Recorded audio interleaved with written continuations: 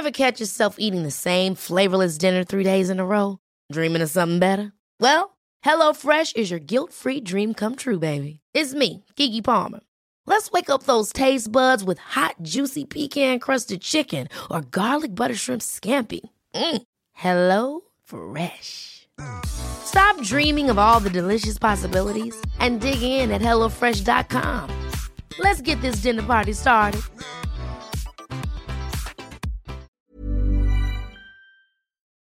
Hello folks, welcome to another episode of the podcast. I've got some news here about one of my sponsors, and that's Spoken. So as well as their message-based English learning service, they are now launching voice calls.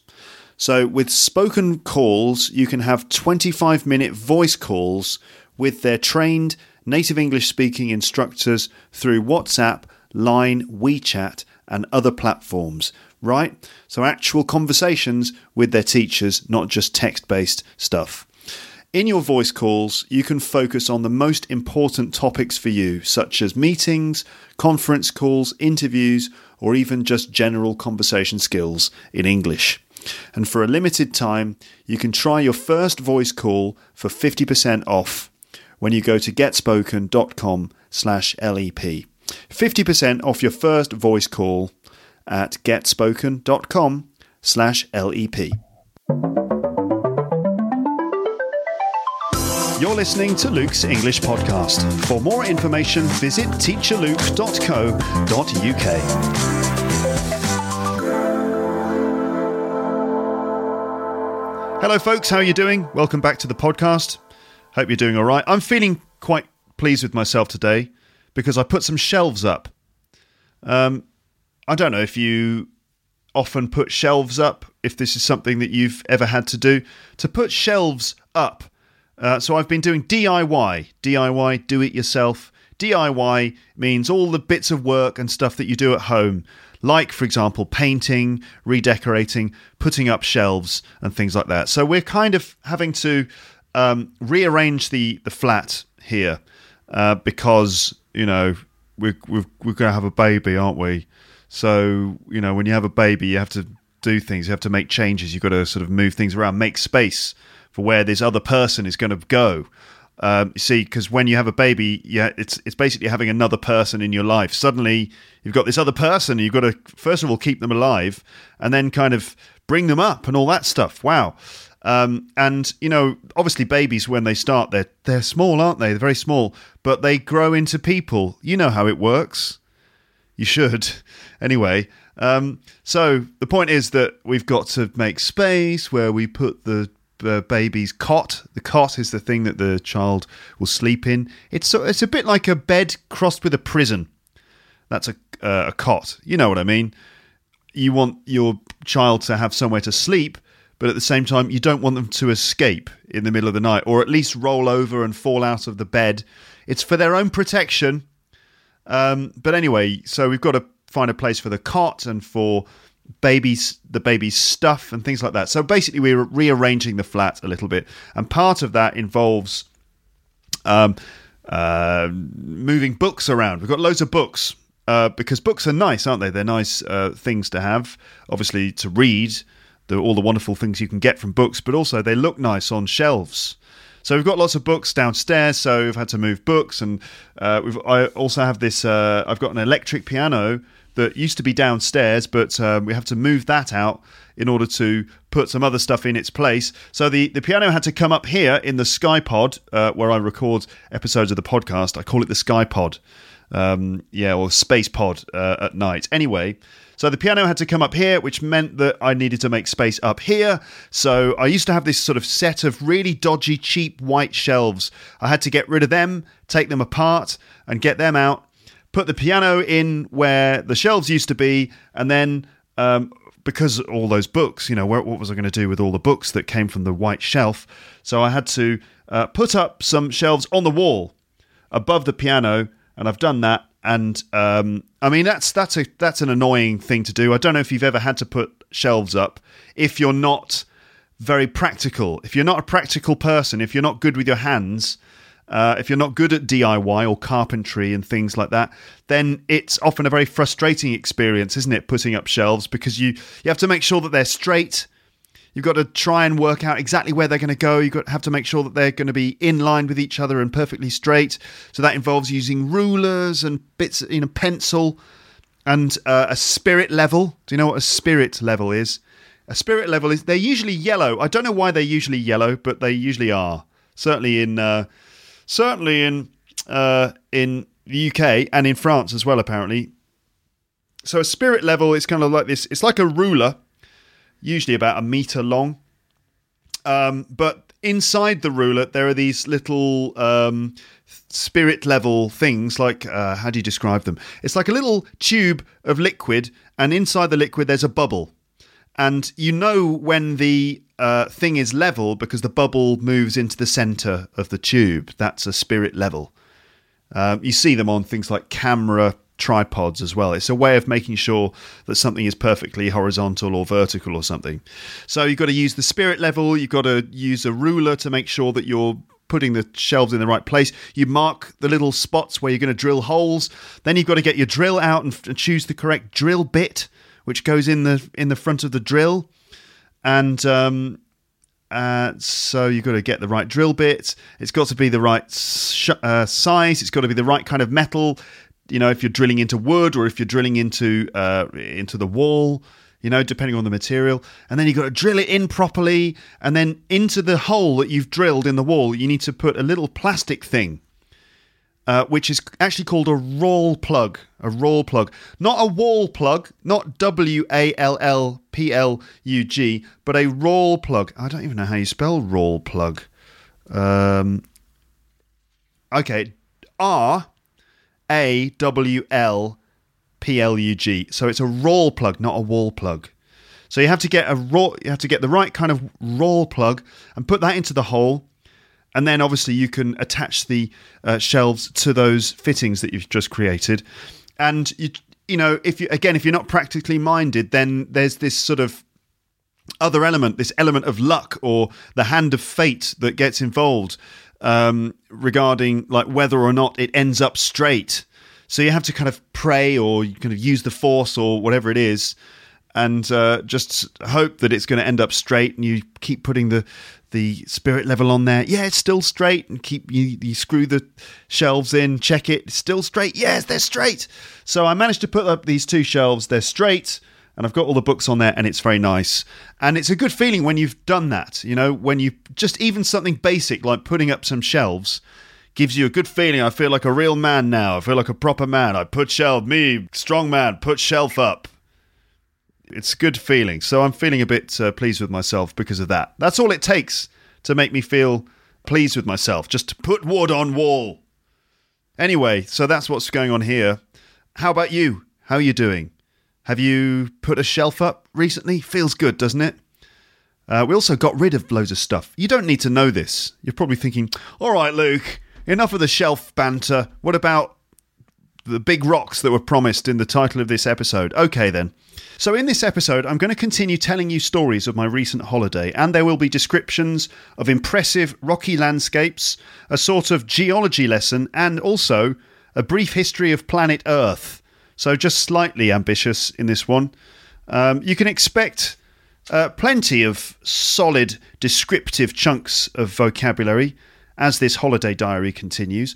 I expect that there'll be probably just one more episode to come in this series, and then it will be back to the usual sorts of episodes that I do, including a few conversations with some friends of mine as guests. But let's finish off the holiday diary series. So, the first part of this trip was urban, right? Cities and stuff. Now it's all about earth, wind and fire. Not the band, not the funk band from the 70s. No, but I'm talking about the elements. Earth, wind, fire, rocks, stone, water, ice, wood, time, stuff like that. Big things. It's going to be quite difficult to get across to you how amazing it was, but that's what I want to try and do. And I don't want it to just be a sort of, then we went, as I've said before, I don't want it just to be a sort of boring holiday description. Hopefully it won't be that. Hopefully it will also be a chance for me to talk to you about bigger things. bigger subjects, like, for example, geology and the history of Earth. Geology, I hope you think that's an interesting subject. I think it is. I think basically any subject can be interesting if you just approach it in the right way, when you realise that any subject is basically connected to... All subjects are connected to something bigger, aren't they? The bigger thing being something about... this again sounds pretentious, but it doesn't matter. All subjects, when you think about it, are all connected to a bigger theme, which is just the experience of being alive, right? And what it means. What's it all about? What is the world that we live in, and how does it all mean anything, and what's our place in the world, and what does it mean to be a person living on Earth? Huh? Okay, I'm just trying to explain that kind of thing. So, all right then. So we drove from Las Vegas, right, on a road trip tour, a kind of loop, in the Jeep that we rented. We went on a loop over about 9 or 10 days, stopping at various places to stay a night or two, and taking in some of the most impressive spectacles of natural beauty that I've ever seen. And there were some incredible things. Now, I don't know about your country. I'm sure that where you live, you have some seriously big and impressive locations as well. I mean, there are some amazing places on Earth all around the world. Places that are famous and that take your breath away when you see them. Places and things that I would love to see with my own eyes one day.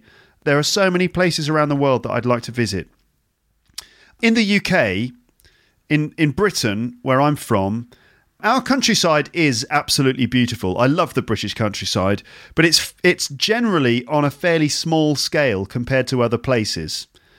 Like, for example, I don't know if you've ever visited the countryside. Certainly in England, we have like rolling hills and little stone bridges over rivers, and it all seems quite self-contained or cute or something, a bit like the Shire or Hobbiton in Lord of the Rings, you know? Not all of it. We do have some impressive spots as well with big mountains and lakes, like, for example, in the Lake District or parts of Scotland in, obviously, the north of Britain. They've got some spectacular landscapes there.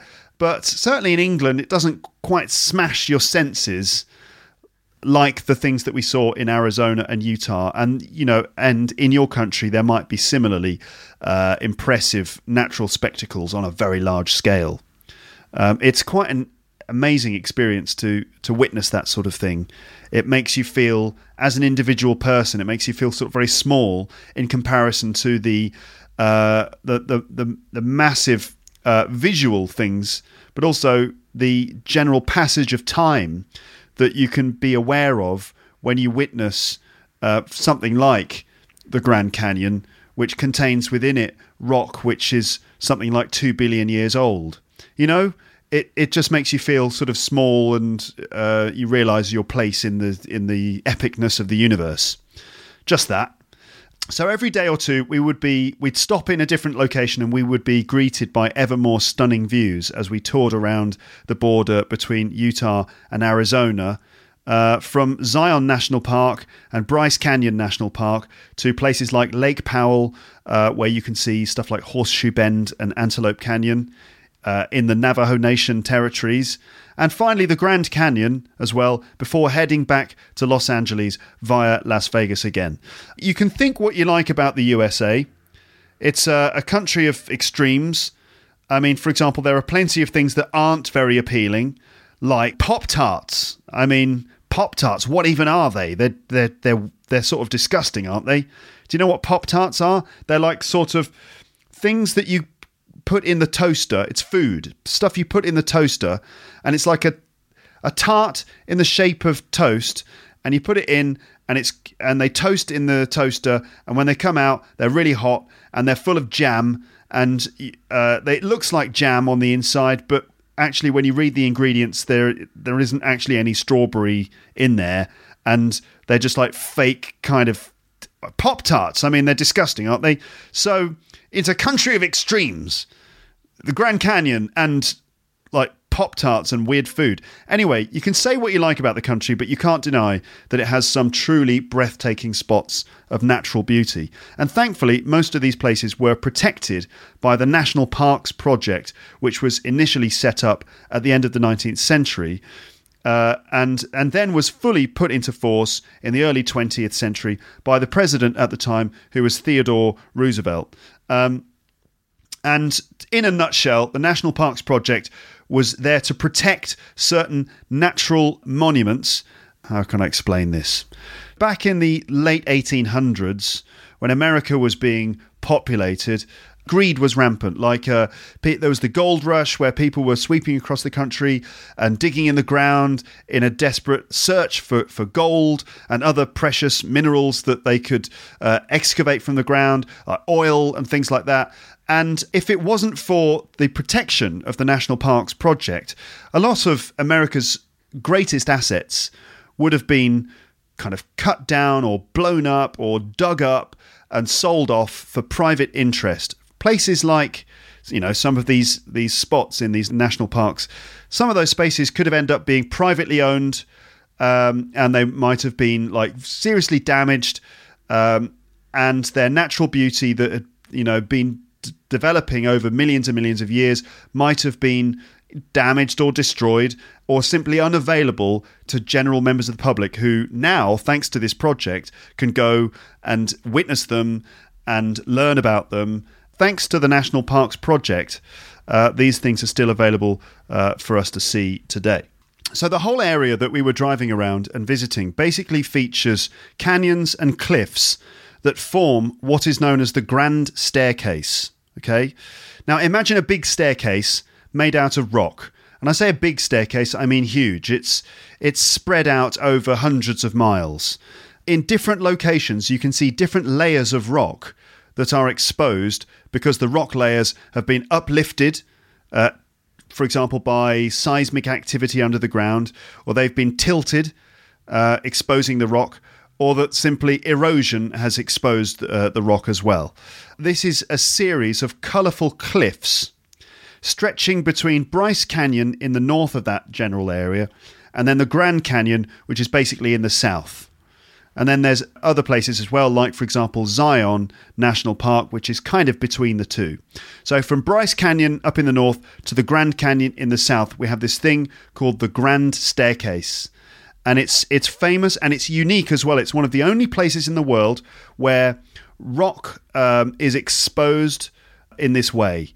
And this is rock in something like 40 different layers. Each layer represents a different sort of age in natural history, and the rock at the very bottom of the Grand Staircase is something like 2 billion years old, and the rock at the top is, fairly young, really. It's about sort of 30 to 40 million years old. So there's all of this time and history, and it's the Earth's history as well. It's all there, all visible in these layers of rock which have been exposed because of various different sort of natural processes in this area. That's the Grand Staircase. I didn't really know about this when we arrived or when we were planning it. I knew when we were planning it that there were amazing things to see, but I hadn't quite sort of worked it out in this story of the Grand Staircase. We learnt about that when we arrived, and when we for example, got information from guidebooks, or when we listened to rangers who were employed by the national parks describing it all. So it was a learning experience, and something I found fascinating, because it taught me things about the way in which the Earth has, developed over the years, and how we occupy a tiny, tiny, tiny little chapter in the grand scheme of history. So the Grand Staircase. Now, the bottom layer of rock at Bryce Canyon. So you've got Bryce Canyon at the top in the north. So the bottom layer of rock at Bryce Canyon is the top layer of rock at Zion. And the bottom layer of rock at Zion is the top layer at the Grand Canyon. And the bottom layer of the Grand Canyon is like the Colorado River. And that's the bottom of the Grand Staircase. Okay? So in terms of the staircase, Bryce is at the top, Zion is in the middle, and the Grand Canyon is at the bottom.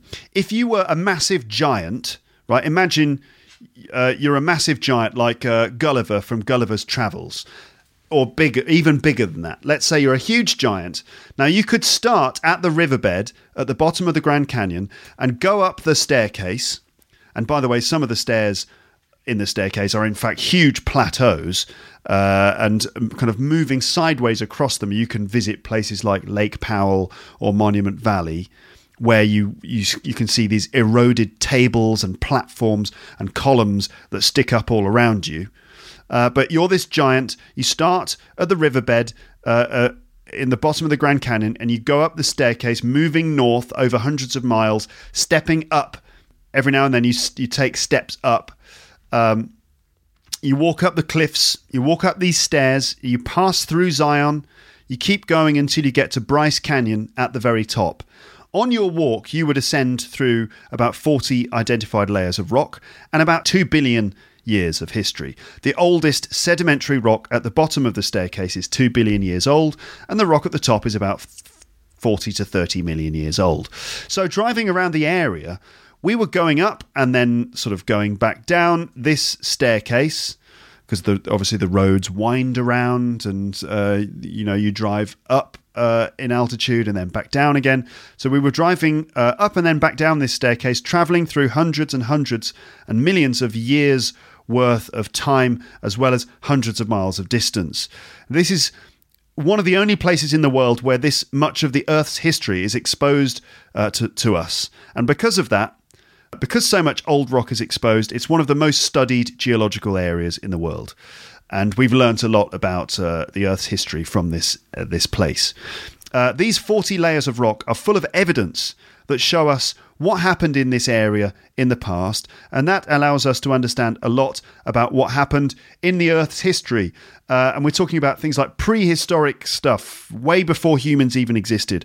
The story is told in the rock, including, for example, fossils of many dinosaurs.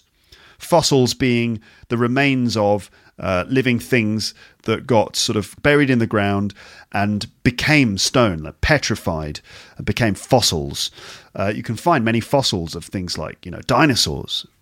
So as well as that, as well as the impressive sort of historical stuff, it's also just incredible to look at. The layers of rock that you see in these different areas have different colours. Some of them are rust coloured. Some of them are sort of yellowy. Some are a bit pink. Some look white. Some are grey. Some are this deep blood red.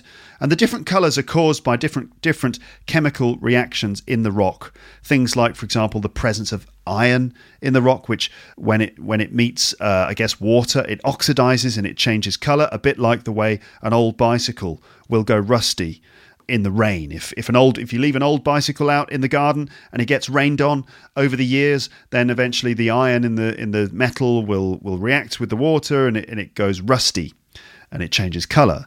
Okay, it's a similar kind of chemical process in this case. That's what turns the rock these interesting colours. So our entry point into this grand staircase was Zion National Park, sort of in the middle. And we spent a day and a half there and did a fairly easy hike up the side of the canyon to a viewpoint. Now, we had to be very careful and cautious this time because obviously we didn't want to have another dramatic hiking experience like we did in previous holidays. If you listen to the episodes I did about traveling in Indonesia, you'll have heard the stories of us climbing up a volcano called Mount Rinjani, and that ended up being a bit dramatic and fairly dangerous. And then in Yosemite National Park on our honeymoon 2 years ago, we did a hike around the park, which kind of turned into a sort of dramatic bid for survival, sort of. But anyway, you can listen to, the 5th part of the California road trip series if you want to know about what happened in Yosemite National Park. But we didn't want dramatic hiking experiences and stuff. We wanted to take it very carefully, obviously, because my wife is pregnant. Now, if you're pregnant, you can hike. You can go walking in the countryside and so on. You just have to be a bit careful. Don't try anything too strenuous, and obviously make sure that you've got plenty of water and that you cover yourself from the sun. So we carried loads of sunblock. We carried loads of bottles of water that we bought from Whole Foods supermarkets. We brought with us food and supplies just in case. I mean, the one in Zion was like an hour and a half of walking, so not that dangerous, but still we packed up the rucksack with all the supplies we needed, and I carried it all on my back. It's really heavy, but good exercise. Anyway, so we saw some incredible views from this hike in Zion. Zion National Park is basically, well, it's like a huge canyon again. Imagine just the ground, and then imagine some like rocks. Imagine standing on the ground in a big field, okay? Huge, wide open, flat field, okay? Now imagine on either side of you, huge rocks that create these massive walls that are really, really high, just coming out of the ground on both sides. And the rocks being, like all the mud getting washed away from the rocks. And then, that's what it was kind of like. So huge rock walls on two sides, very wide. And the rocks are these amazing orange and kind of rust-coloured rocks. And then in the middle, you get like all these pine trees growing. And so if you climb up to a vantage point at the top somewhere, you can look along the canyon, and you can see these incredible cliffs on either side of the canyon with these beautifully coloured rocks. And then you can see the canyon winding its way down into the distance. And then like there's a twisting road at the bottom of the canyon and all these trees. It's just absolutely stunning. And as the sun comes down, the colour of the rock changes. It's really incredible. So we spent some time there, and then we drove north in a northerly direction up the Grand Staircase in the direction of Bryce Canyon, which is another national park. Bryce Canyon is the highest point in the Grand Staircase. So we drove up towards an elevated point on one side of the canyon. This point is called Rainbow Point, and it's at the end of a series of viewpoints. So the usual thing to do there is that you drive to the end of this point, and you look and take in the spectacle, and then you drive back along this route, stopping at certain viewpoints on the way to get different views and different sort of angles on the canyon, and you can see different sort of famous features in Bryce Canyon. So I've described Zion. Let me now try and describe Bryce Canyon. And sort of the thing about our trip, I guess we were just fortunate in the way that we planned it, because we didn't really know exactly what each thing would look like. But we were quite lucky because we planned it in such a way that each thing we visited was better than the previous one. So Zion is beautiful, but it's not quite as big or sort of in your face as the other things we saw. So each one was like ever more impressive a spectacle as we went around this loop. So Bryce Canyon, the highest point in the staircase. You drive out to this point. It's called Rainbow Point. So we drove there. Took 2.5 hours of driving through this interesting landscape, and then you get to the end of this road where there's like a car park and viewing points. Stopped the car there, and we walked out to the edge where you find barriers and information points and things like that. So the infrastructure is quite good. It's easy to drive to these places. You don't have to go off-road. You don't have to do lots of trekking through the wilderness. And there are facilities and things like that. It's perfect, really, especially if you're not completely mobile. So imagine now, I'm going to try and explain what it looks like when you're standing at Rainbow Point, looking out across Bryce Canyon. And by the way, you can see some photos of all this stuff on the page for this episode. It might be worth having a look at those photos while you're listening to this so you can actually see the things I'm describing. It might help you to just put it all together. So imagine standing on the edge of some cliffs, okay? Imagine you're sort of in an elevated position. The whole area, this whole plateau that you're on is very elevated, and you get to the edge of the plateau and there are some cliffs. And in front of you, there's this huge canyon. So the land just drops down in front of you. And to the left and to the right, it's really, really wide. The whole land just drops down in front of you. And there are then thousands of bits of rock that stick up in this canyon. these thousands of bits of rock that stick up. Now, technically, Bryce Canyon's not really a canyon. A canyon really is formed by a river that runs through an area, and over millions of years, the river forms this channel, this extremely deep, extremely wide channel. Bryce isn't really like that. It's just sort of like, how would you describe it? It's really hard to explain, but let's say it's like instead of it just being one river that's eroded this channel, instead it's just a more complicated process of moisture leaking down into many cracks in rock, which then splits the rock apart when it becomes ice, and then leaking down again as it melts a bit, and then splitting the rock again.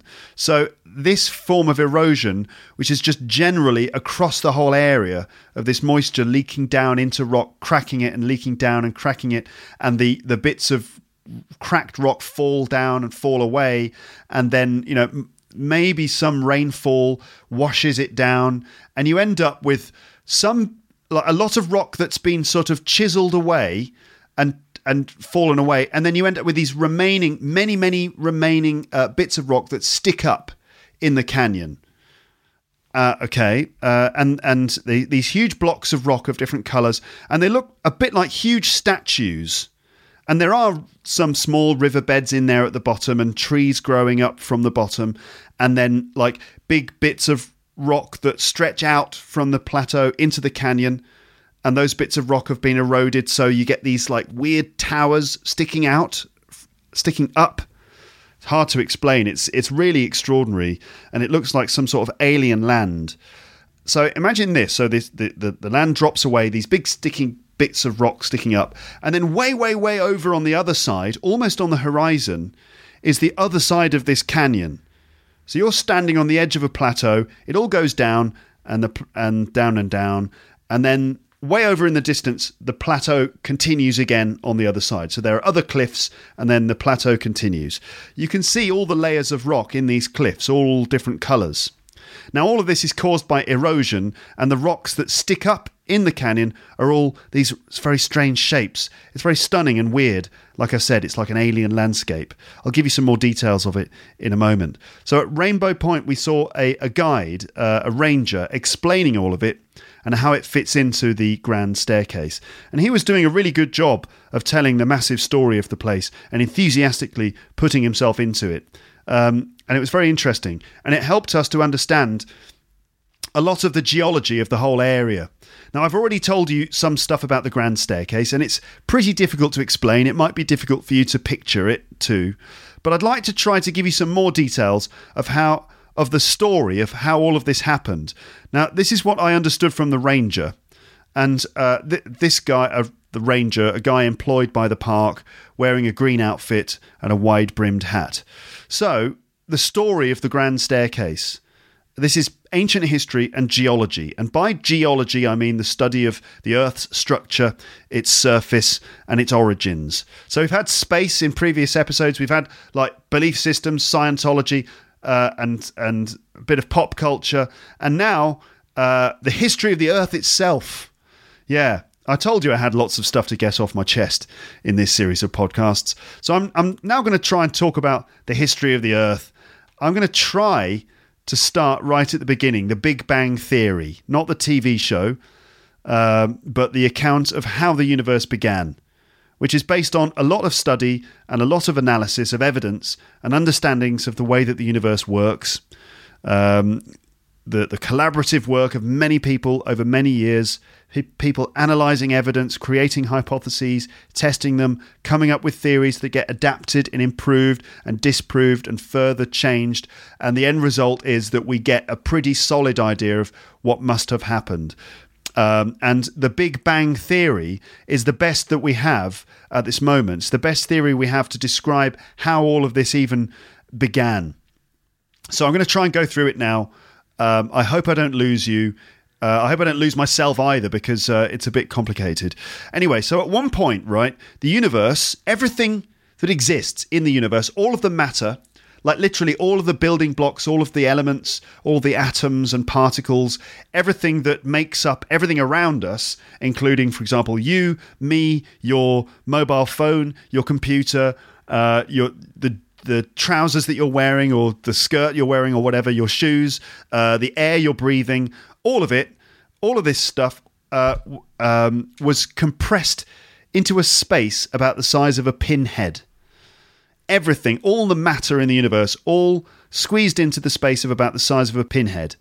All of it in this little spot, a singularity, an extremely high density and high temperature singularity. Because you know that when you apply lots of pressure to something, like for example, if you try and squeeze something into an extremely small space, what happens? What happens when you put something under a lot of pressure? Obviously it squashes, it squeezes, it gets smaller, but then eventually it will get hot, it'll get unstable. Like the way in which petrol reacts in an engine in a car.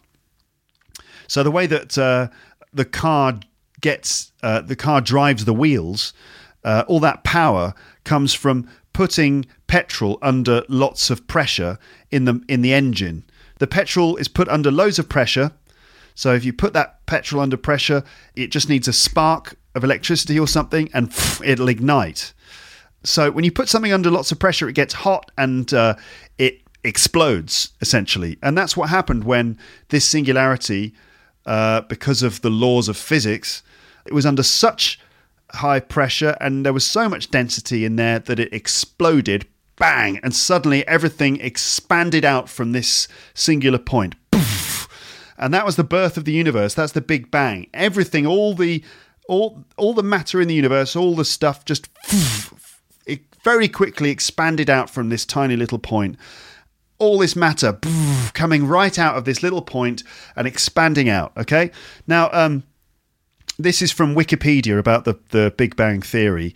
It says, physicists are undecided whether this means that the universe began from a singularity or that current knowledge is just insufficient to describe the universe at that time.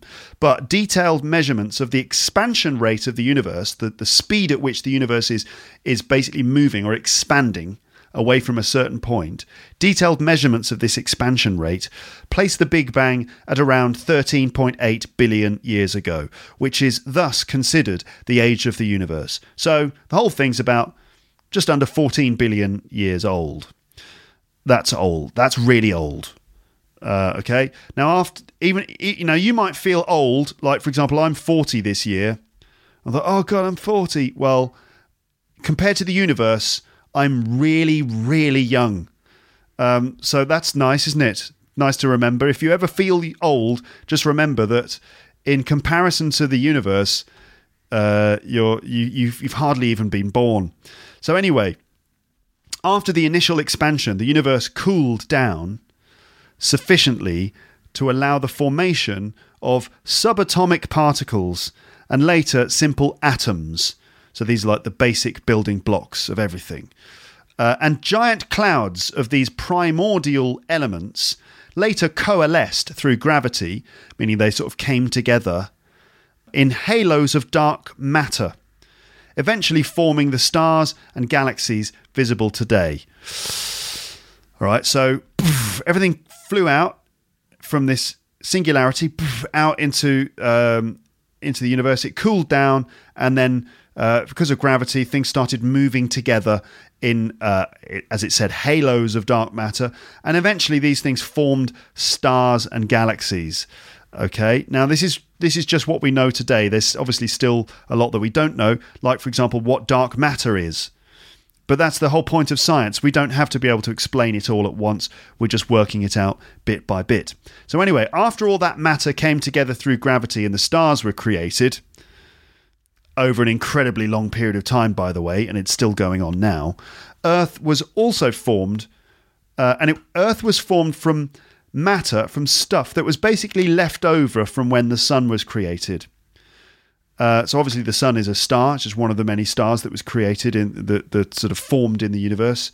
And the Earth is made up of stuff that was left over from when the sun formed. We're talking about clouds and dust particles containing all the elements that make up the building blocks of everything on Earth.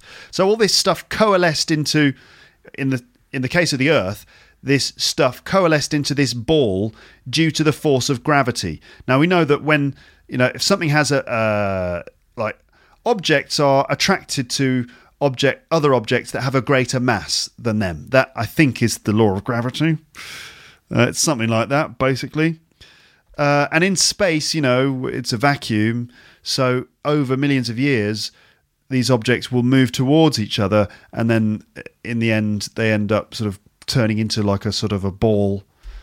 Yeah. I'm just an English teacher, okay? Don't judge me on this. I'm trying to give you the layman's account of the history of Earth. So all this stuff coalesced into this ball due to the force of gravity. And in the early days, the Earth was very hot, and it was basically molten lava. Okay? Just molten lava, like liquid rock.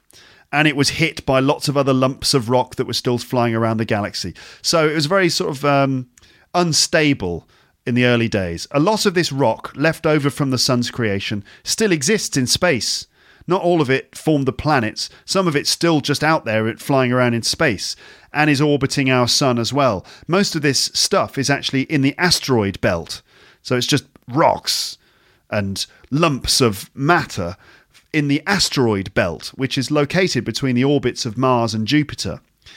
If you took a spaceship and flew from Mars to Jupiter, you would need to fly through the asteroid belt.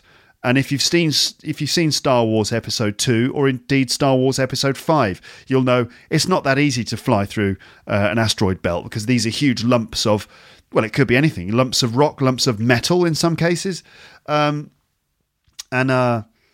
So there are loads of asteroids which are not in this belt as well, and they're just flying around our solar system on different orbits around the sun.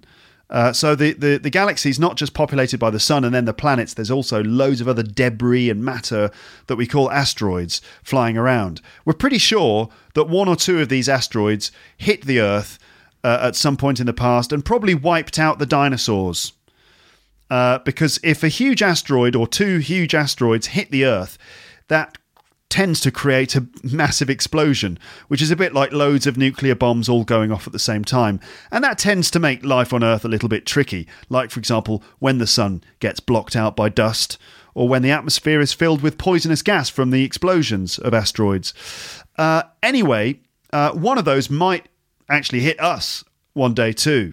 When I say us, I mean Earth now, with us living on it, which would be pretty bad news, as I'm sure you can imagine. But if we're clever, we would be able to prevent an asteroid colliding with us by probably sending Bruce Willis up there to just blow it up before it hits us. So, after the Earth cooled down, the molten rock on the surface cooled down to become the Earth's crust, which is a bit like, imagine if you leave out some soup in a bowl. Let's say you make some nice thick vegetable soup, yum, yum, yum, but you don't finish it and you leave it in a bowl in the kitchen, and then you go travelling on holiday for 3 months. And because you're a very sloppy person, you didn't clean up the kitchen before you left, right? Because you're just that kind of person. So you left this bowl of soup on the side in the kitchen for 3 months.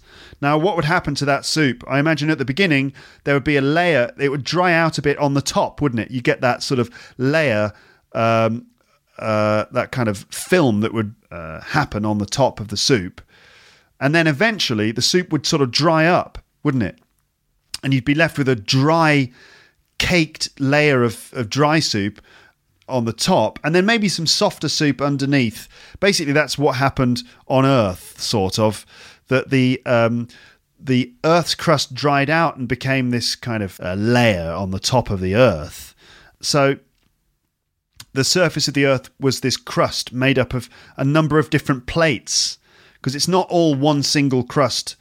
You know, if you go deeper and deeper underground, eventually it gets really hot and it's just magma. Ooh, magma, that's a good word. So, you know, the core of the Earth is basically just really seriously hot magma. So lava is the stuff that spews out of the top of volcanoes. it's amazing, not very friendly, but it's amazing. That's lava that comes out of volcanoes. Under the ground, it's magma. So the Earth's crust is made up of a number of plates that sit on top of this magma. And on top of these plates, you've got all the other stuff. You've got the land with different features, covered in oceans, a lot of it. Some of it's covered in grass, some of it's covered in water, like the oceans or lakes. Some of it's just rock, and so on. Also, there are different types of rock. Yes, I'm going to teach you different types of rock now. 3 different types of rock: igneous rock, metamorphic rock, and sedimentary rock. Igneous rock. This is the stuff that's formed when magma cools down, basically. Okay, so sometimes it cools down when it's in the ground, and sometimes it cools down on the surface after being spewed out of volcanoes as lava. So lava or magma that cools down probably becomes igneous rock. Metamorphic rock, this is the stuff that's formed when magma cools under the ground, but in certain conditions. Like, for example, when there's massive amounts of pressure or heat, and the rock gets compressed under serious heat and pressure, and it changes quite drastically. That's why it's called metamorphic rock, because it's changed due to the high pressure and high temperature conditions. Metamorphosis means a change, doesn't it? So metamorphic rock that's been changed by really high pressure and temperature. For example, it becomes crystal, or the rock has got layers of crystal in it, and it's often extremely hard rock, and it can be shiny or maybe striped with layers of crystal. For example, diamond is a form of metamorphic rock because it's changed from pure carbon or coal, that black rock that we use to burn, we burn it to fuel our power stations and stuff. So diamond is metamorphic rock that's changed from pure carbon into diamond. Carbon is a sedimentary rock, and when so much heat and pressure is applied to it in the right conditions, it can form into crystals like diamond, for example. Sedimentary rock, then. This is the stuff that usually forms on or near the surface. It's made of particles of sand or shells or pebbles, like little stones, and other fragments of material. Okay? And it's formed through deposits, sediments being deposited over many, many years, and then sort of pressure forcing them together into rock. Imagine, right, you have a fish bowl with some fish in it, and you go away travelling for 3 months. So not only did you leave your soup on the side in the kitchen, you also forget about your fish bowl as well. You just leave. I don't know, you're very irresponsible. Maybe your friend just said, let's go travelling, just drop everything and let's go travelling for 3 months, and you literally just leave without asking someone to look after your fish, without even doing the washing up. You just leave. So the things that happen to these things in your flat are similar to the things that happen to the Earth over millions of years, just the slightly shorter time frame. So imagine you've got a fish bowl and you leave it for 3 months. Now, eventually the water in that fish bowl will get dirty, won't it? If you've ever had a fish bowl, you'll know. For example, it's always a nice idea to get a fish bowl. Oh, let's get some fish. Yeah, a little fish bowl. And then you realise that you have to clean the bowl because the water gets dirty. So water in a fish bowl gets dirty. First of all, there are the little stones at the bottom. So that's the first layer of sedimentary rock. There are obviously the little stones at the bottom. That could be, for example, igneous rock or metamorphic rock for whatever reason. Maybe it's been pulled down there by a glacier or something. There's these little stones at the bottom. Then, obviously, it's all covered in water. There might be dust from the room that lands in the water and then kind of just ends up in the water, causing the water to get dirty. And of course there's other stuff like fish poo. If you've got fish living in there, they poo, or maybe sort of dead scales from the fish end up in the water. And also the green algae, like plant life, that might build up in the water or on the surface of the on the surface of the bowl itself. And eventually the water gets cloudy and dirty, and if you're not there to feed them, the fish will probably die. I know, it's a sad story. And then over time, all of that stuff in the water will eventually settle on the bottom of the tank. It sticks to the sides of the tank and it settles on the bottom of the tank. And after 3 months, you end up with like a layer of sediment, including, sadly, a couple of dead fish and some and some horrible sediment on the bottom. Now imagine that process over millions and millions of years. Okay, now imagine that it's the ocean, which is also in some parts of the ocean washing over the surface of rocks and eroding them, creating more sand, which gets deposited onto the floor of the ocean. And also think of all the sediment, things like the sand and little stones that get washed into the ocean from rivers. Now, all that stuff is sediment, and it finds its way to the bottom of the ocean, and it gets compressed. It gets compressed by the weight of all the water and the weight of all the other sediment on top of itself. Oceans or lakes don't last forever, and they sometimes dry out. The water just dries out for whatever reason, and that then will expose all of the compressed sedimentary rock, and also that sedimentary rock that gets exposed, that sedimentary rock or sand, depending on what stage of development it's at, that stuff might get blown by winds, and it might get baked by the sun, and the wind might blow it into big sand dunes, the kind of dunes that you would find out in the Sahara Desert, for example. So all this sediment that's been exposed when the ocean dries up gets blown by the wind and turned into sand dunes, which then eventually compress as well. Over time, the sand in those dunes at the bottom might compress into rock as well over many years. Or at least the sand that was once at the bottom of the ocean or lake dries out, and over time it compresses until it becomes rock, sedimentary rock. So, by the way, the word sedimentary rock or sediment isn't just useful for describing types of rock. The word sediment is used in other situations too. Like, for example, we get sediment at the bottom of a bottle of wine sometimes, or you might get sediment at the bottom of a bottle of fruit juice. Any stuff that's settled at the bottom of liquid, we can describe it as sediment.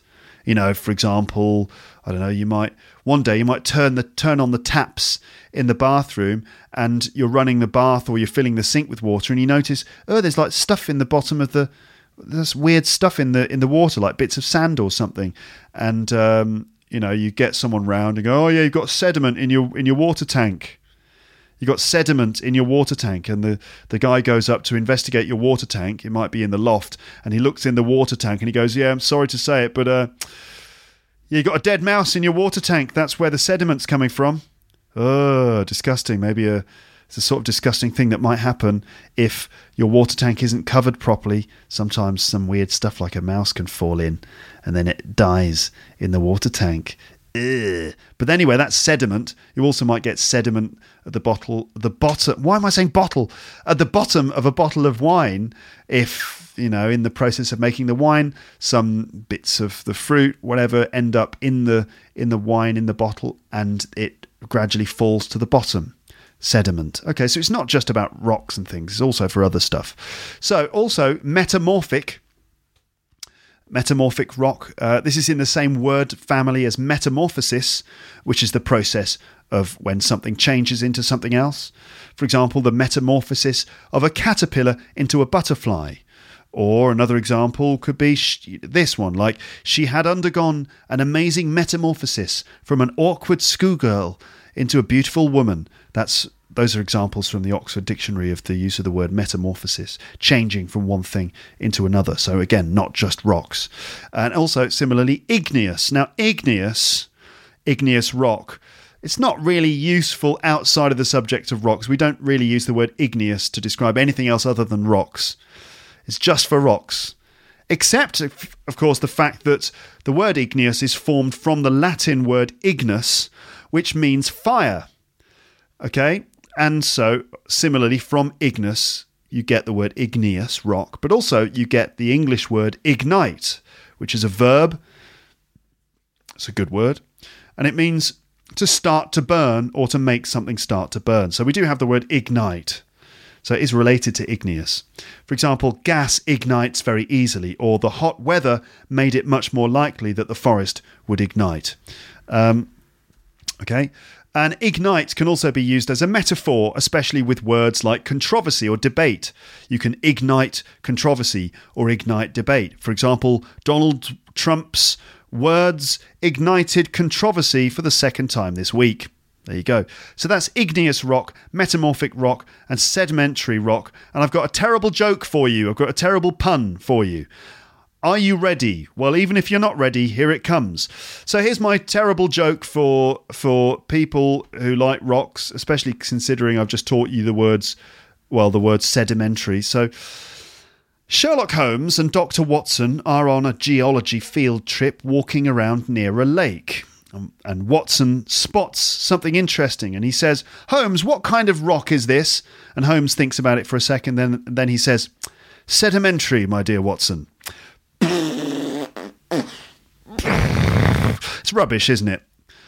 Obviously, it's because Sherlock Holmes is famous for saying "elementary, my dear Watson." That's his catchphrase, isn't it? Although he never actually says it in any of the books. But anyway, Sherlock Holmes is famous for the phrase "elementary, my dear Watson." So sedimentary, my dear Watson. I know. It's a pretty easy joke to adapt. If you want to make a similar joke, all you need is something else that sounds like elementary. In this case, it's sedimentary. So here's another one, for example. Sherlock Holmes and Dr. Watson are wandering through a weird alien landscape where everything's made of chocolate. And Watson wanders over to a strange tree, and he says to Sherlock Holmes, "What's this massive tree with red and yellow sweets on it?" And Holmes thinks about it for a second, and then he goes, "M&M tree, my dear Watson." I know, it's rubbish. But I challenge you to come up with a joke about different types of rock. Come up with a joke for igneous rock or metamorphic rock. I challenge you. Anyway, how do you know what kind of rock is which? Well, here is a little guide. If it's got little bubbles in it, it's igneous rock. Fine. Like pumice stone, the kind of stone that you might have in the bathroom. It's good for exfoliation. Pumice stone is igneous rock. Comes out of volcanoes, done it? If it's got some little bits that seem a bit shiny, it's probably igneous rock as well. For example, granite.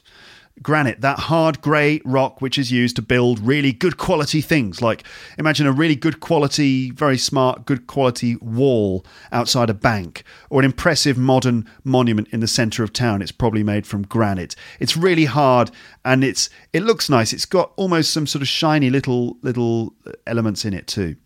Has it got some lines or bands in it? Not musical bands, unless it's Dinosaur Jr. Lol. Has it got like lines or bands in it? It's probably igneous rock as well. Has it got fossils in it, like dead animals that got compressed and preserved and petrified? Well, it's probably sedimentary rock, like the rock in the Grand Staircase. Does it contain sand or pebbles? If it does, it's probably sedimentary rock. Does it break apart fairly easily? Do you feel like you could break it apart in your hands? That's probably sedimentary rock as well. Does it look like it was formed in layers? That's probably sedimentary rock. Does it have a glassy surface and sharp edges, a bit like flint? The kind of rock that you would use to make an arrowhead in the Stone Age. Then that's metamorphic rock. Is it basically a big, beautiful crystal? If it is, then it's metamorphic. Is it a diamond? If it is, then it's mine. Okay, it's fine. Just give it to me. I'll look after it. No problem. So the atmosphere in Earth, the air is made from gases that were released from the bubbling cauldron of magma under the surface and which were ejected into the air through volcanoes back in the days when the Earth was still kind of on fire, basically.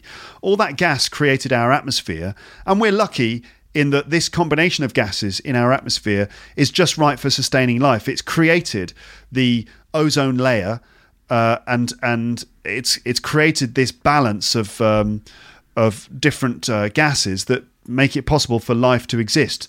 Lucky, really. So all the land and sea and all that stuff is on the surface of these tectonic plates, the hard crust that cooled down on the surface of all that magma. So all the land masses on the top, which are exposed above the water layer, these are all the continents. So the tectonic plates under the ground, they move around all the time, very slowly from our perspective, but they do move around all the time. And, there are points where these tectonic plates meet each other, fault lines. That's often where the volcanoes and the earthquakes happen. So now let's say that at one point, the countries that we all live on, they were actually in different positions because the tectonic plates that underpin everything on Earth were actually in different places millions and millions of years ago.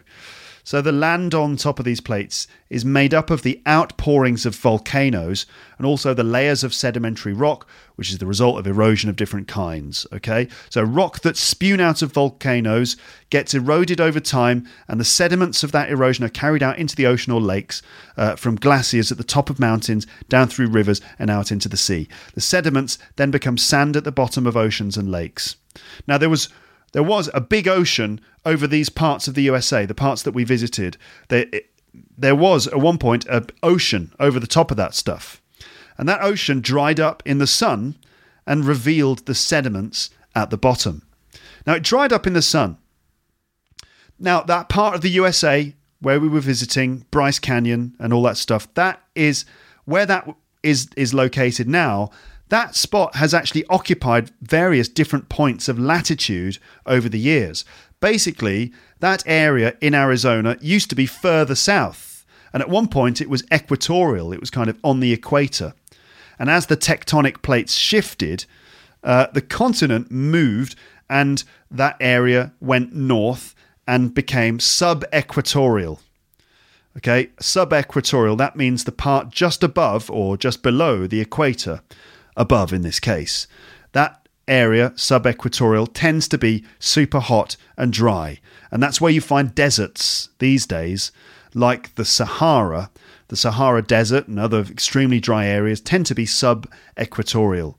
So, as this area moved up into sub-equatorial latitude, the ocean dried up and the sandy sediment was exposed to the sun in sub-equatorial conditions, and it became a huge desert covered with sand dunes being blown around by the wind. Those dunes built up and up over millions of years, and the pressure of their own weight solidified them into sandstone rock. Okay? Right, big layers of sandstone rock. The heat of the sun baked it, and also traces of iron in the stone reacted with some moisture, causing this rust-coloured rock that you see everywhere. Again, like the way that rust appears on an old bike. So imagine a huge plateau of sandstone rock baked by the sun. A huge plateau, hundreds of square kilometres. A massive plateau that covers an area of hundreds of square kilometres. Sandstone rock baked by the sun. Now, I'm sorry, I'm not sure of the time frame exactly here, but we're talking about stuff that happened over hundreds of millions of years ago and changes that occurred over that period, give or take a few 100 million years. I can't even imagine that much time, but it's a really, really long time, even longer than this episode of the podcast. And by the way, here I'm talking to you about geology, right? I'm talking to you about geology, but I'm just an English teacher, of course. There might be some of you out there listening to this who are actual geologists, and I don't want you to feel like I'm teaching my grandmother to suck eggs. Teaching your grandmother to suck eggs. That's an old expression which means teaching something to someone who already knows it. I don't know where the expression comes from. I mean, does your grandmother know how to suck eggs? Who's sucking eggs? Anyway, I don't want you to feel like I'm teaching my grandmother to suck eggs. You might already know more about all this geology than I do. But anyway, I'm just trying to give some context. About 3.5 billion years of context. Well, 13.8 billion years of context to be exact. Now, this is all stuff that I've read about when I was there because it helped us to understand the significance of the place that we were visiting. And I hope that it helps you to understand it too. By the way, if you want to read the words that I'm saying, like if you feel like there's vocab that you're missing, you can see all of this stuff printed on the page for this episode, as is usually the case. So, tectonic plates are moving under the surface all the time. Okay? Sometimes the plates push against each other or rub over each other, causing the land on the surface to rise. And remember, the situation we're in now here in this part of the story is that we've got a huge plateau of solid sandstone rock, sedimentary rock that's been baked by the sun after the oceans dried up.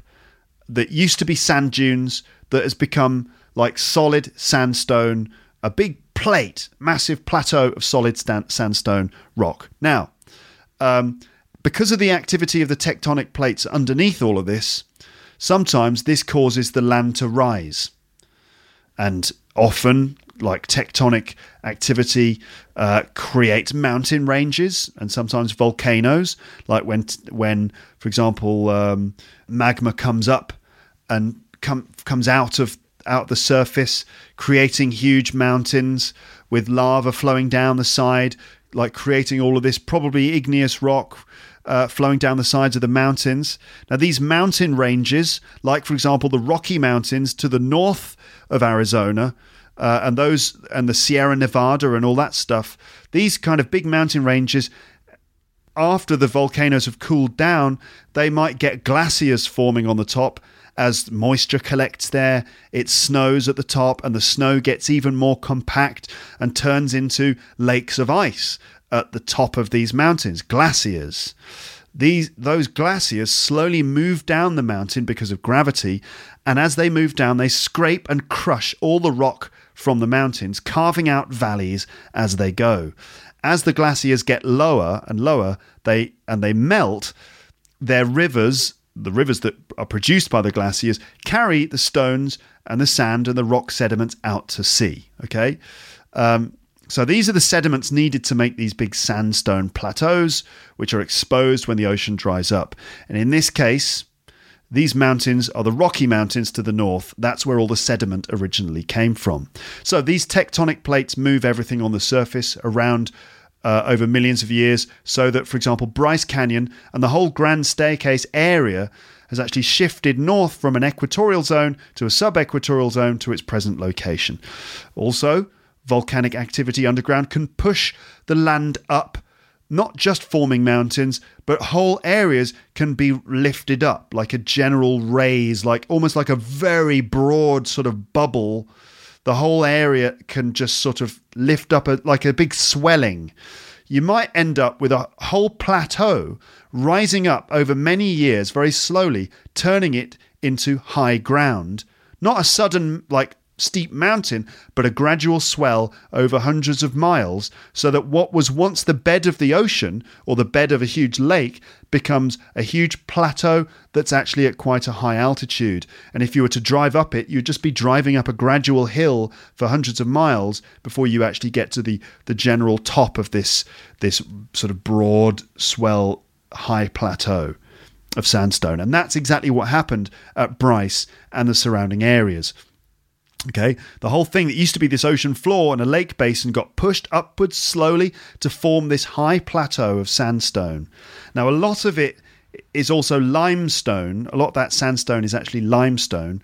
It's a kind of sandstone formed from deposits of things like shells or animal matter that was in the water of that ocean or that lake.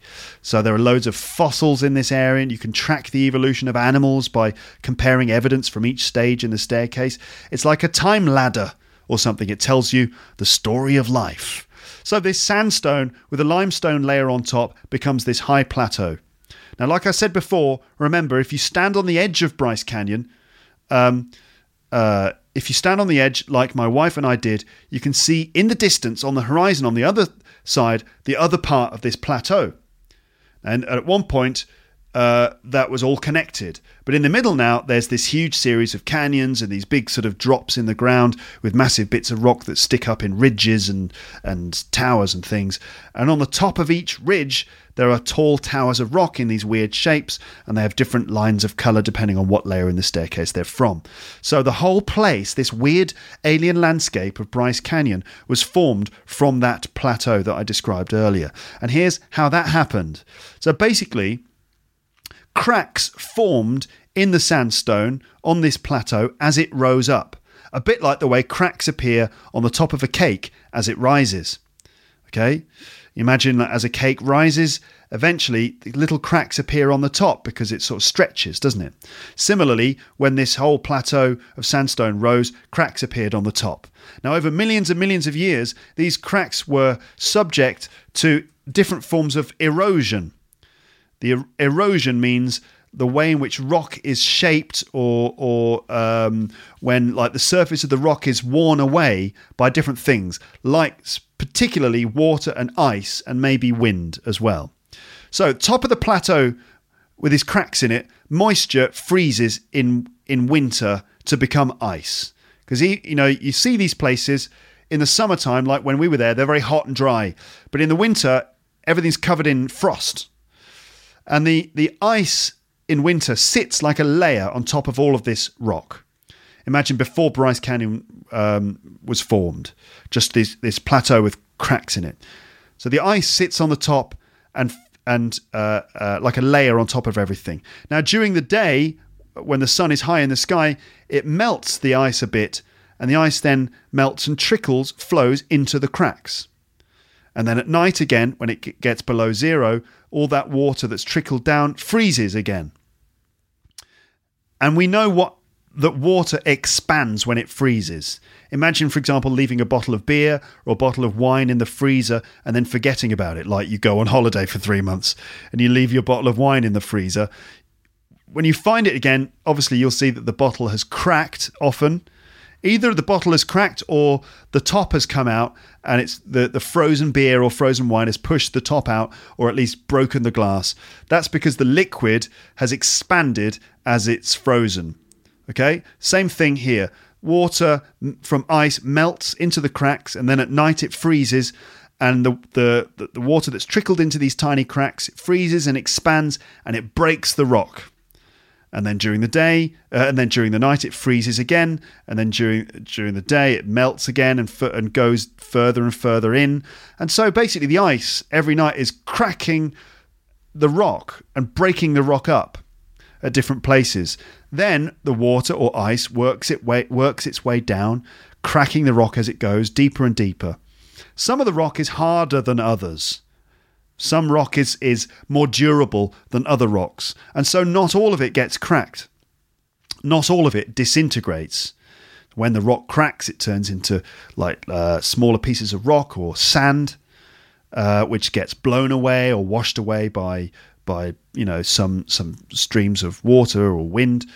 And so what happens then is that these creepy looking towers over millions of years are left behind by the erosion of the ice and water. You end up with these weird sort of shapes of these rock towers which didn't get cracked by the ice and so remain there, while all the other sandstone around them was basically sort of broken down by this process of erosion from ice and water. It's like the ice and the water, and just simply the passage of time, have worked on these towers of rocks, sculpting them into different shapes that stand now like statues above the open space of the canyon below them. Now, below that, at the bottom, you get like trickling water and wind, and these things smooth out these gullies and creek beds that go down and down into the canyon. So you can actually now walk down the canyon walls into these riverbeds. You can walk down the sides of the canyon and walk around, looking up at these towers of rock. You can kind of commune with the rock formations. And to the Native Americans, who were the first people to ever visit these spaces and to live there, these places were deeply sacred and special, and they believed that spirits lived in the rocks. They were really, really important sites. In fact, they saw the faces of loads of different spirits and gods in the stones when they looked at them. And in fact, as you see all of these abstract shapes, these strange rock formations, like for example, there's one called Thor's Hammer, which is like it looks like Thor's hammer standing on the edge of this outcrop of rock, like it's just really amazing. But also some of them look like statues of people and stuff. As you look at all these abstract shapes, your mind attempts to make sense of it all, and it's very easy to see faces and animals and even sort of little stories in the formations. You can see what look like sort of scenes, like sculptures and stuff. So, and really it's just random stuff, but your mind starts to kind of see faces and see different forms and things. Like when you see big clouds in the sky on a really like sunny day, when there are big white clouds in the sky, sometimes you can see these clouds and it looks like the clouds are forming different shapes, and they look like things. Like, you know, you can say, hey, look, that one looks like a dog, or that one looks like a face, or that one looks like Donald Trump and Kim Jong-un kissing or something. That's quite rare, to be honest. Usually it's a dog or a face, isn't it? Or something like that. It's the same kind of thing. You know, you look at these rocks and you can just see hundreds of faces in the rocks. It really is stunning to look at. And actually, seeing faces or shapes in rocks or clouds, that's actually a recognized phenomenon, which is called, how do you say it? Pareidolia. Pareidolia is a psychological phenomenon in which the mind responds to a stimulus, usually an image or a sound, by perceiving a familiar pattern where none actually exists, for example, in random data or random patterns.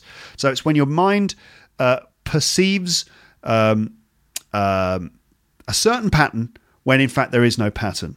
Common examples of this are perceived images of animals or faces or objects in cloud formations, or the example of the man in the moon. When you look at the moon, it looks like a face.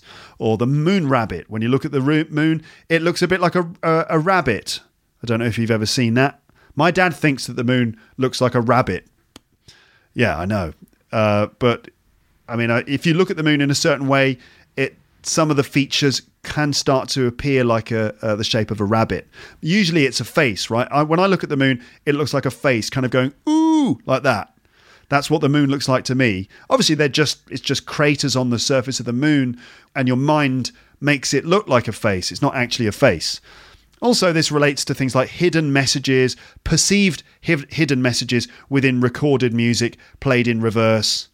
Like, for example, you know, certain evidence that people give for this conspiracy theory that they think Paul McCartney is dead. If you play certain records backwards, they say that you can hear messages, and it's like, and they're going, look, it sounds like Paul is dead. Like, Paul is dead, Paul is dead. No, it's not Paul is dead. That's just random noise. It's just pareidolia, mate. Next time someone says that, hey, listen to this. It sounds like he's saying, I buried Paul. It's like, no, it's just pareidolia, mate. Yeah. Have you ever done that? I don't know if you've ever done that. People used to do that in the 70s. They'd play records back and go, listen to that. It's like the voice of Satan. And you'd be like, oh, come on.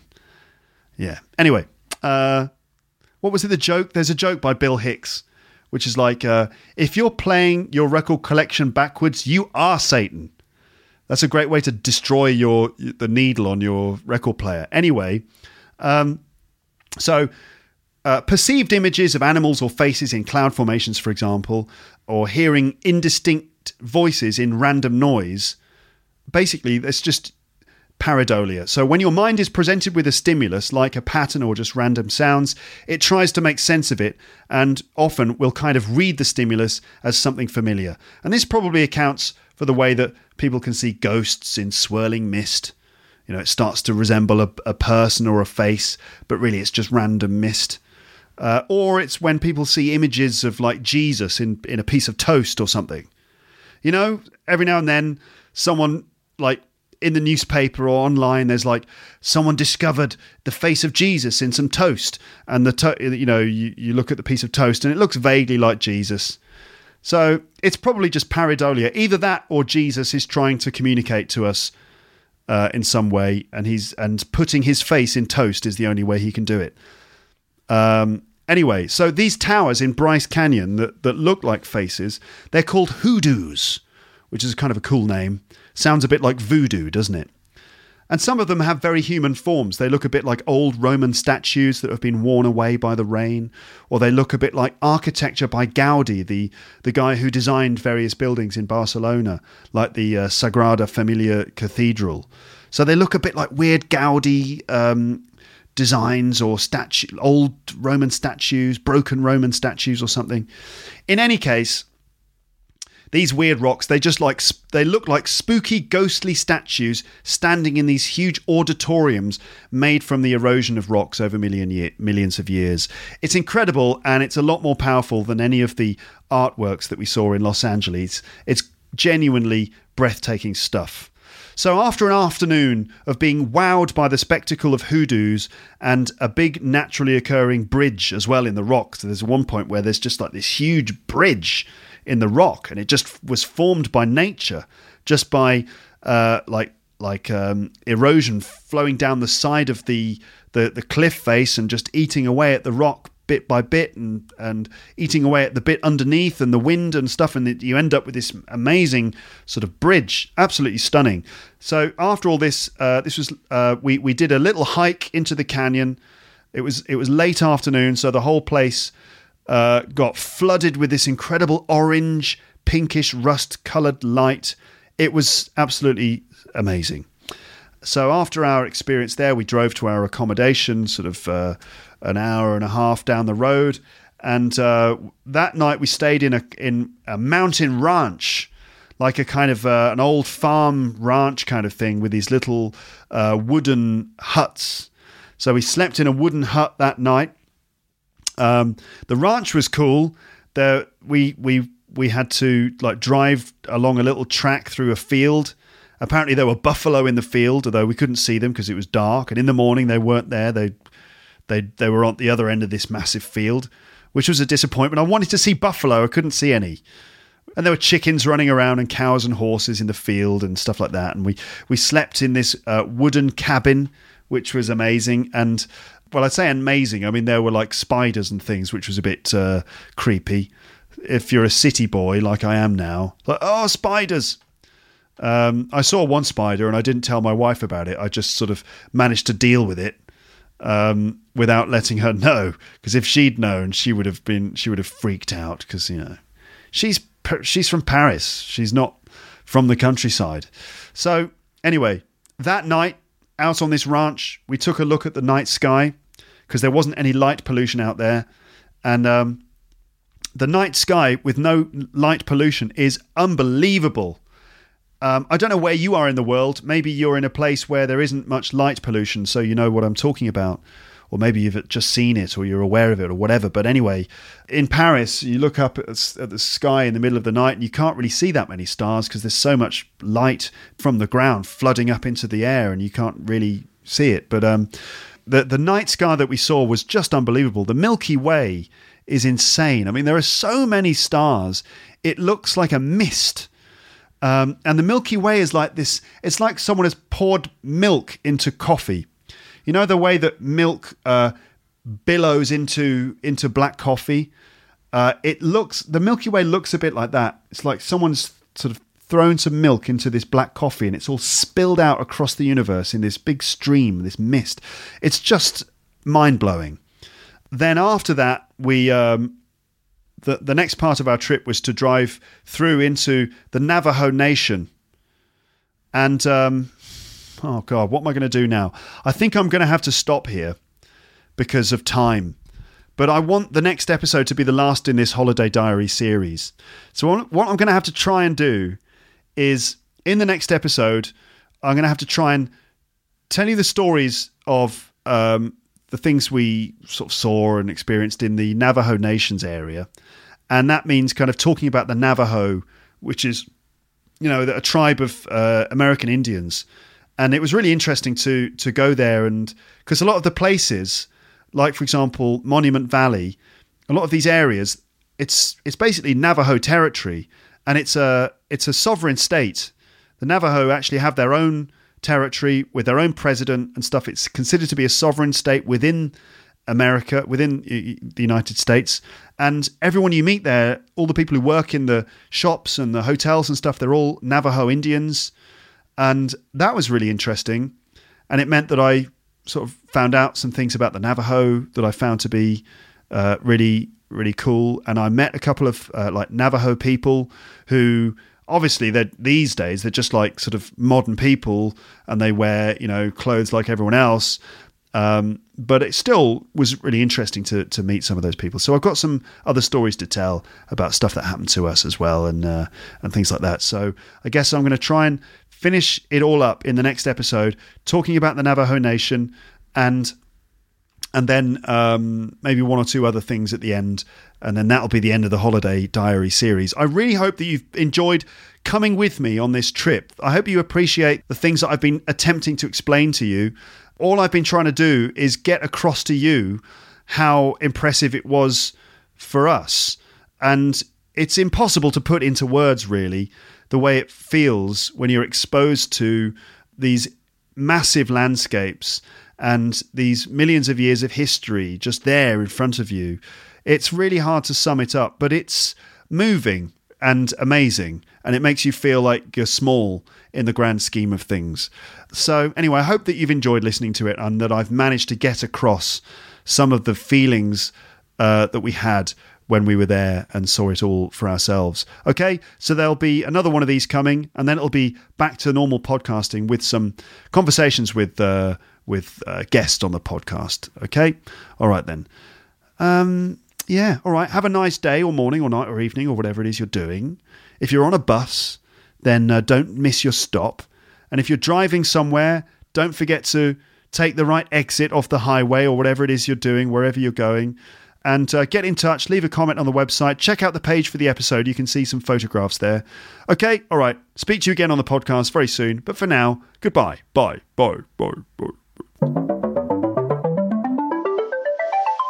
Thanks for listening to Luke's English Podcast. For more information, visit teacherluke.co.uk. Hold up. What was that? Boring. No flavor. That was as bad as those leftovers you ate all week. Keke Palmer here, and it's time to say hello to something fresh and guilt-free. Hello Fresh. Jazz up dinner with pecan-crusted chicken or garlic butter shrimp scampi. Now that's music to my mouth. Hello Fresh. Let's get this dinner party started. Discover all the delicious possibilities at HelloFresh.com. If you enjoyed this episode of Luke's English Podcast, consider signing up for Luke's English Podcast Premium. You'll get regular premium episodes with stories, vocabulary, grammar and pronunciation teaching from me and the usual moments of humour and fun. Plus, with your subscription, you will be directly supporting my work and making this whole podcast project possible. For more information about Luke's English Podcast Premium, go to teacherluke.co.uk/premium info.